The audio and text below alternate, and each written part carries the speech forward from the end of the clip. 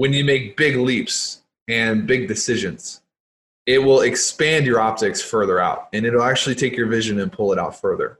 And the reason people can't see is usually because if they look backwards, if you look backward, how many risks have you taken in the last 6 months? How many uncomfortable positions have you been in the last year and a half?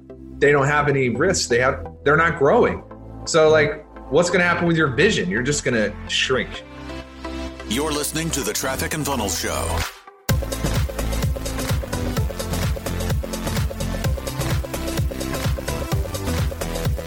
Hey, what's up, everybody? Welcome to the Championship Leadership Podcast. Today, I'm excited. We got Taylor A. Welch. He's from Nashville, Tennessee, and co-founder of Traffic and Funnels, Wealth Cap Holdings, also the CEO of The Sales Mentor. And most recently, he's got a few different podcasts, Traffic and Funnels podcast, but also one that just recently just put out called Daily Mind Medicine. So definitely check that out. You can find Taylor at Instagram and Facebook at Taylor A. Welch, and also more about him and his company at trafficandfunnels.com. So appreciate you taking some time to be with us today, man. Thank you. Yeah, it's great to be here. Thanks for having me. Absolutely. So first off, I just want to ask, championship leadership is the name of the podcast. What comes to mind for you? Like, what does championship leadership mean when you hear that? Nick Saban. You're 2 for 2. I'm 2 for 2 today. I had another guy, Colin Wayne, was on just a little bit ago, and he said the same exact thing. Nick Saban. Yeah, there's the documentary on HBO that's Belichick and Saban. Have you seen it? Yeah. No, I haven't. I got to check it out, though. Yeah. Yeah, I've watched it 2 or 3 times, and it is amazing. It's amazing. I grew up in Louisiana, so when Nick Saban, that's like he was the Tigers coach, and then he went to Alabama, and I found my wife, married my wife. She is from Alabama, so we have a house that is split down the middle. Oh, man. In fact, our wedding cake said house divided, and one side was LSU Tigers, and the other side was Alabama Roll Tide. So it's pretty funny. Oh, wow, man. Yeah, that's and like you take your football seriously in the South, especially college ball, right? Oh, yeah. LSU and especially Alabama. So, yeah, I bring up Saban and Belichick all the time on this podcast. Is just, if they are the epitome of championship leaders and what they've been able to do over a long, extended period of time. So it's kind of cool to hear that some other people see that the same way. What's maybe you can tell us a little bit more about yourself and how the path that you've been on and how you've gotten it to where you are today with what you got going on. Yeah, so many people have the stories where they grew up wanting to be an entrepreneur, or they had their entrepreneurial roots back to a lemonade stand when they were 11 years old. I didn't have that. I did not ever want to be an entrepreneur. I didn't know what an entrepreneur was. I didn't have the vision for it. I wanted to work at a church, and I ended up achieving that dream when I was 22 years old and realized that I didn't like it. And my wife was an entrepreneur, and she actually owned a hair salon and was kind of working for herself, earning the money that she wanted to earn. And ultimately, I kind of stumbled into entrepreneurship through my wife. And it depends on how deep you want to go, but I have some real estate experience built in there. And on my path outside of working for the ministry vocationally, I got into real estate, stumbled upon marketing to help that company and my wife grow. And then the last 6 years have just been insane. We've gone from 0 to 8 figures in 2 companies, and we're about to have a third hit 7 figures this year. So it's just, I remember growing up. It's interesting that, the theme of this podcast is leadership. My dad was a VP of sales for Allstate Insurance. And I remember 13 years old, he was taking me. You remember this? They had the simulcast with John Maxwell, and they would type in to the presenters to the screen inside a big church. My dad used to pull me out of school and make me go to those simulcasts. And man, I hated these things. I didn't understand what was going on. And he would bribe me with Chick-fil-A. And it's so funny. It's so funny looking back because John Maxwell, Patrick Lencioni, like these vibrant team leadership trainers. Yeah. It was almost like it was just put into me from an early age, and I didn't know how to use it until I started managing and stewarding people. It was just like a light switch flipped on. And so I have a lot that I owe to my dad for kind of taking me through that process when I was young that set me up to have a position in leadership later. You know what I mean? Yeah, it's incredible that your dad did that. And like you say, I mean, John Maxwell, man, you talk leadership. I don't know how you don't say his name next. Usually, I mean, he's just like, yeah, he is the king when it comes to that space and that conversation. I know me personally, I found him probably 20 years ago and have like just consumed everything that he's put out. And he's an incredible speaker, incredible author. And he's the top when he comes to leadership. So that's kind of cool that, you know, you didn't see it. Of course, I probably wouldn't see it too as a kid. Like, oh man, what are you doing, pulling me out to do this? But just to look back and like, thank you. 100%. Yeah. 100%. So you said ministry. Talk if you wouldn't mind, just a little bit more about that and how that came into play for you. Yeah, I met my wife through ministry. We were, you know, I remember being in high school and I had tried out for the basketball team and I had gotten a spot on the basketball team and I played in Memphis, Tennessee. We had moved to Memphis. And ultimately, I remember having a conversation with my mom and my dad, and I was like kind of struggling with it because practice was every day after school, but I also joined the worship team at church. And I couldn't do both. And so I had to select one. And I remember having that conversation. And ultimately, I wanted to become a pastor. And so I dropped out off the basketball team so that I could be at practice for the worship team at church. And you know, throughout my whole childhood is a thread of, you know, my parents raised me in church. And I just wanted, I think my mom tells a story of when I was a little kid, 3 or 4 years old, and people asked me what I wanted to be. And I wanted to be a cowboy preacher. I wanted to be a preacher to cowboys. Just a kid. So that's from awesome. early age. And so I took a full-time position at a church in Memphis. And at that point, you know, I had moved and I moved back to Memphis. And so I was getting married and I was actually over all of the volunteers for production in a church in Memphis, pretty good sized church, 6,000-7,000 members. And, you know, I look back on that time of my life and it was a time of testing. I was being challenged because I was a kid running a whole ministry of volunteers. I didn't know what I was doing. I messed up probably more times than I could even count. And it was hard because I thought that this was my dream to go in and become a pastor, but it wasn't. It wasn't my dream. I had a different picture of what it would look like than what reality showed me. And that was really the first time in, I think, my life up to that point where I had worked so hard for something and then it turned out to kind of feel like it wasn't worth it. And I remember being so defeated with my brand new wife. We had been married for like less than a year and just working through all of that, and got an opportunity to take a property management position at a real estate firm in Memphis. And I took it and still was involved in the church, but I realized that I would rather be involved in the church as a volunteer rather than a full-time employee, you know? Yeah, absolutely. Well, thank you for sharing that. And, you know, it just brings me back to like, there's a lot of things that in the moment didn't make a lot of sense maybe, but looking back, it's definitely, there was a reason that I had to go through this or that, or that I did, you know, all of the things have aligned now to what I do today. And so, you know, maybe talk a little bit about how that time as a minister and all of those things as a young man and you're just freshly married, and it's not the thing that you thought it was going to be, but how it has helped you with what you do right now. Yeah.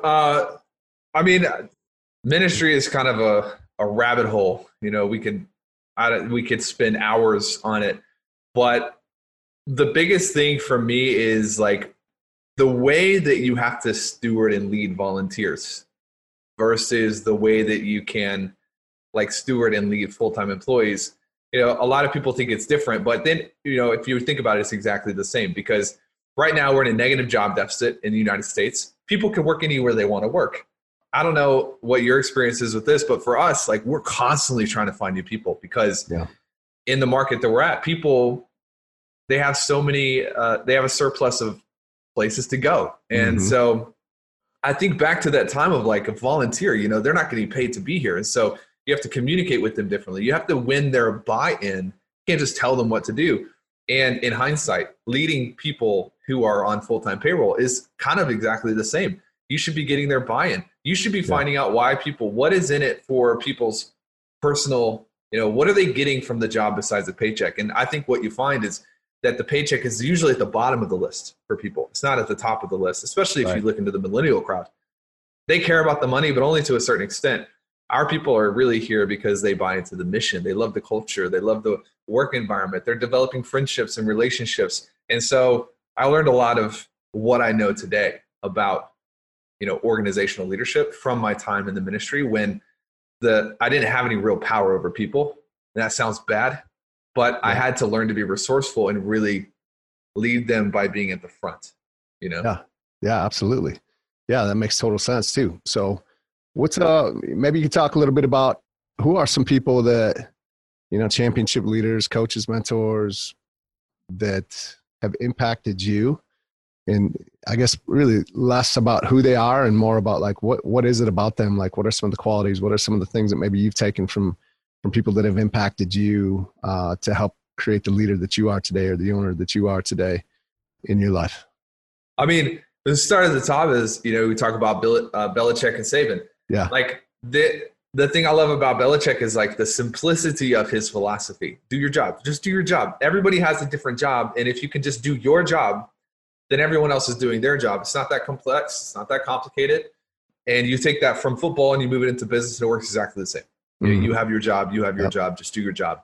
And most of the failures inside of an organization, you can trace them back to the leader, but more so you can trace them to the lack of clarity on what is my job.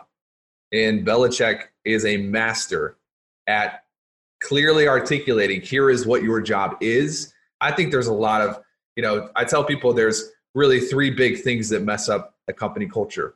One is uncommunicated expectations. Uncommunicated. People don't know what people don't know what you want them to do. And then you're getting on to them because you have an expectation that they never really knew to meet. The second is miscommunicated expectations. This happens all the time. It's not that it's uncommunicated, it's that it's miscommunicated. It's not clear, it's not concise. You find this inside of startups because one person has so many conflicting responsibilities that they can't even breathe. Things are not communicated appropriately. And then the third is misaligned expectations. We train all these salespeople inside of Sales Mentor, and the number one mistake people make in their sales culture is they begin requiring salespeople to do things that they are not paid to do. And so you have beautiful pipelines. Everything administrative is perfect. All your salespeople, they're clean, neat, on time, but there's no sales. There's no sales in the organization. So you run out of money. Versus you look at a really good sales culture, man, they're ringing the bell every 30 seconds. You go out to our offices out here, we have a sales pit over to the right, and there's a bell that they ring when they make a sale. It's just like every couple minutes, there's a bell ringing. But the trade-off for that is sometimes administratively things aren't very neat. Sometimes things are late. You got to make sure that there are aligned expectations with people, because ultimately people will not do what they're not incentivized to do. And if you incentivize the wrong thing, you can go broke in business. That's a long rant. And I only named one person. Yeah. But I can keep going if you want me to. Yeah. Well, I would. If you have somebody front of mind, please do. Otherwise, I mean, you put out a lot. You said a lot right there. Yeah. I mean, Nick Saban, I love that Nick Saban is, you look at Nick Saban's coaching style, and he is a master of the optics. He's a master of the optics. And I don't mean he's a master of his image. I mean, he's a master at what he causes his players to focus on. They're not worried about winning championships. They're not worried about winning games. They're worried about one thing, and that is, how do I win this play, this one play? And he simplifies people's focus, in a different way than Belichick does. And I think it works the same in organizations as well. When you have a bad month, you're never having a bad month, man. You're having a series of bad days where you have a series of bad choices. And those bad choices stack up into a month that stacks up into a quarter. And so Saban's a master at saying, no, get out of the month, get out of the quarter, get out of the championship, focus on the play, and just make sure that you snap the ball on time. Those little things that impact the win. My dad made a big impact on me, obviously. John Maxwell, probably somebody who's a little bit lesser known would be a guy named Steve Bull. 177 mental toughness habits, whatever. I love his work. those would be just a couple off the top of my head. Yeah, actually, An hour later. Yeah, no, it's funny you just mentioned Steve, because he's a good friend of one of my business partners, and I'd never heard of him before that, but yeah, he'd worked with him, and so yeah, it's interesting to hear him say that name pop up. You know what I'm hearing is, like, you're looking at Saban, you're looking at Belichick, you're looking at all these other. It really doesn't matter, is what I hear you saying, as far as, like, if there's a championship level leader out there, I would almost guarantee you could take Belichick or Saban, put them in the business world, and they would have just as much success, meaning that, like, there's definitely rollover. If you're a leader, you're a leader. And, you can put you in just about any avenue, and they would rise to the top. And so I love that you're taking from those into what you do. Absolutely. What is, what is the vision for you, and where you want to go over the next, near future here? I think championship leaders that have great vision, but also the courage to really execute and decisively execute on that vision. Maybe you could talk to us a little bit about that and where you're headed. Yeah. I mean, it's so funny because my vision, it changes all the time, and Sure. I try to go out as far as I can while maintaining fluidity.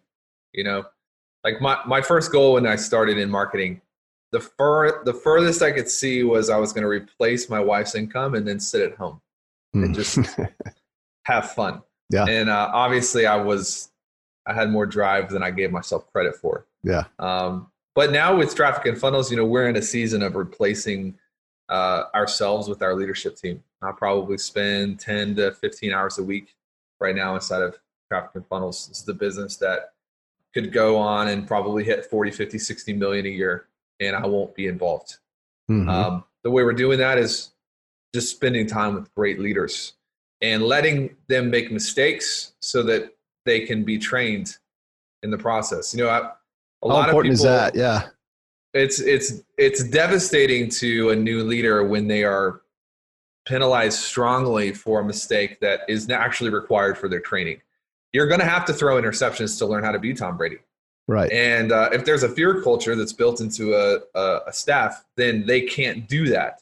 And so most of my time right now is actually spent trying to help people prevent mistakes without telling them what to do.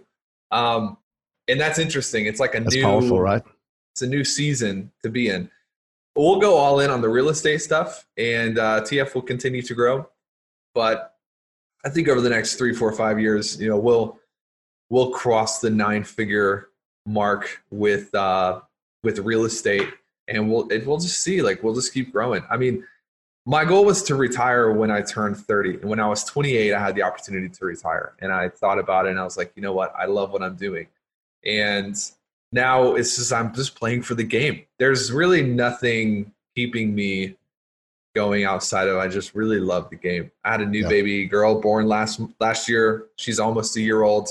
And awesome. The older I get and the more influence is given me, the hungrier I get to play at new levels. And I think that's what young leaders really need to focus on. What's the bigger game here? Because Saban's not coaching for money anymore. Right. And I don't even think he's coaching for his image, or I don't think he cares about the records anymore. Yeah. I think he loves his guys, and he loves it when he can take them into a place where they're playing in the NFL. And in that documentary, he's like, Belichick's the only guy who calls me and asks me what I think about players before he recruits them. And I think that there's something to that. I love the process of giving people more. I love the process of walking them through their first experience with this staff or this staff. And it sounds kind of cheesy, but I just love the game. So I don't even care what's next. It's just going to be fun. Yeah. I mean, it's, it makes total sense to me is that, it sounds cool when you're younger to say, I'm going to retire at 30. But if you're like someone like yourself that's just driven and just loves the game, just like a Saban does, just loves what they do and the impact that they make, you're never going to retire, but it's never going to feel like work. It's just going to always, So that's great. I love it. What is a time in your life, I ask this question often, and it's just great for people to hear the critical moments in your life where you could have made a different decision that you did and would have you somewhere completely different in life, but you did have that courage to make the decision you did.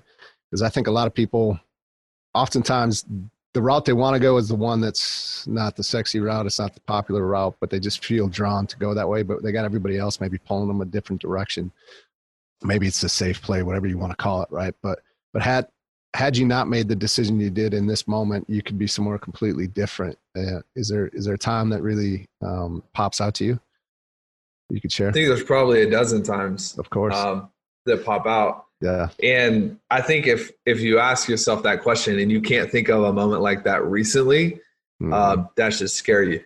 Yeah, right. Because you're probably sitting in a stagnant pond, not growing.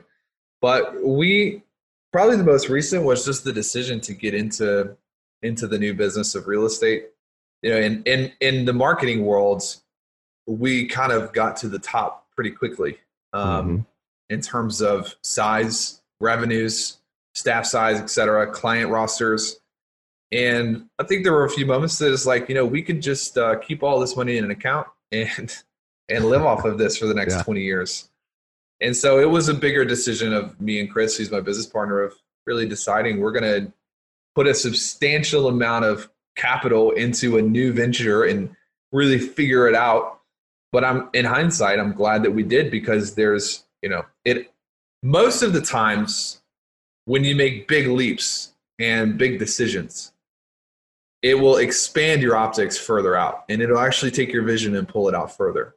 Yeah. And the reason people can't see is usually because if you look backward, how many risks have you taken in the last 6 months? How many uncomfortable positions have you been in the last year and a half?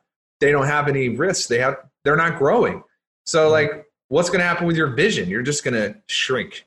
You know, it's that age old, those without vision perish. And it's true. And it's true biologically. It's at a subcellular level. It's not just woo-woo. I had to make the same decision when me and Chris decided to partner, because I was doing fine by myself. I didn't need anything. So many moments in the last year and a half that I could probably bore everyone to death with. But moral of the story is, to somebody just starting out, my life is terrifying. It's risky decision after risky decision after risky decision. But for me, the riskiest thing in the world is to stay put, because someone else will come cannibalize you, you know?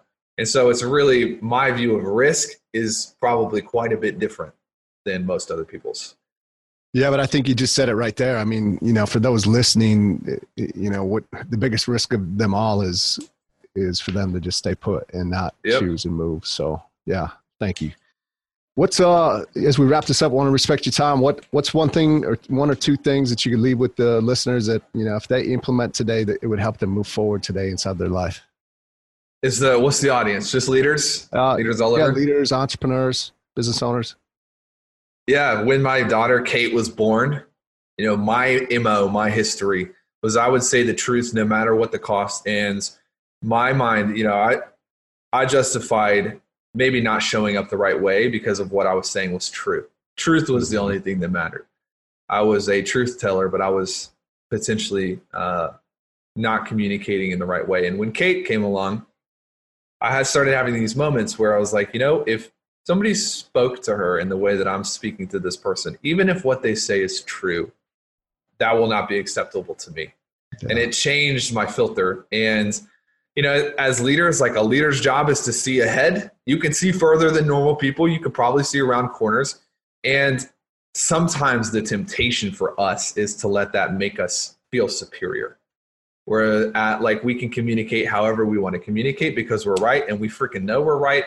But I have learned that the most appropriate thing that I can do for somebody, if I'm trying to give them vision and I'm trying to steward them or correct them, is first to make sure that they know how much I care about them personally. Mm-hmm. Everybody who works for me knows that I care more about them personally than I do what they can do for my companies. And I think when you have that relationship, you are able to communicate powerfully, with strength, with conviction, but you're able to do it without offending that person or making that person feel little. You know, I don't want to be the guy where people spend time around me and they're like, you know, he's right and he's obviously successful, but I just felt small around him. You know, and I think I was becoming that person.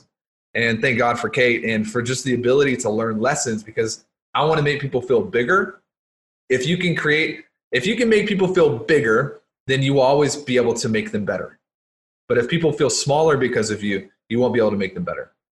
Yeah, that's powerful. Thank you. Yeah, I appreciate that. That's awesome. It's awesome to hear that you were able to make those shifts in your life as well, because I think a lot of people, especially at a younger age, will go and they won't recognize it. They won't see it. And it won't be until late in life when they realize it, when it's too late. Right. So it's awesome that you were able to make that shift. And of course, children have a great way of doing that for many of us as well. So yes, they do. Appreciate you being here today. What could you tell just real quick? Like, I know Daily Mind Medicine is the latest podcast that you guys got going on. Maybe just tell the audience a little bit about what that's all about and how we can, find that.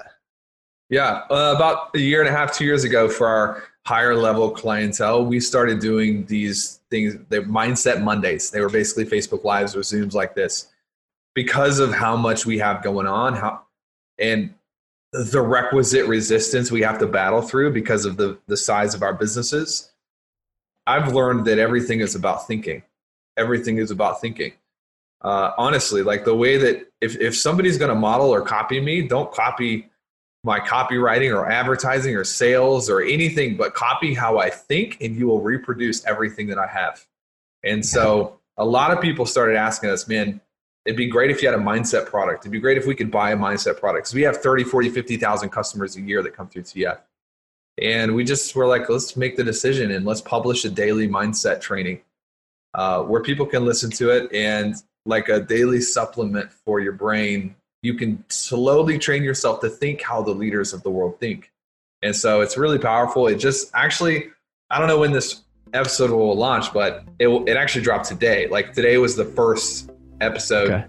And people are raving about it. dailymindmedicine.com, and you can pick it up. It's 3 to 5 minutes every single day. So easy commitment.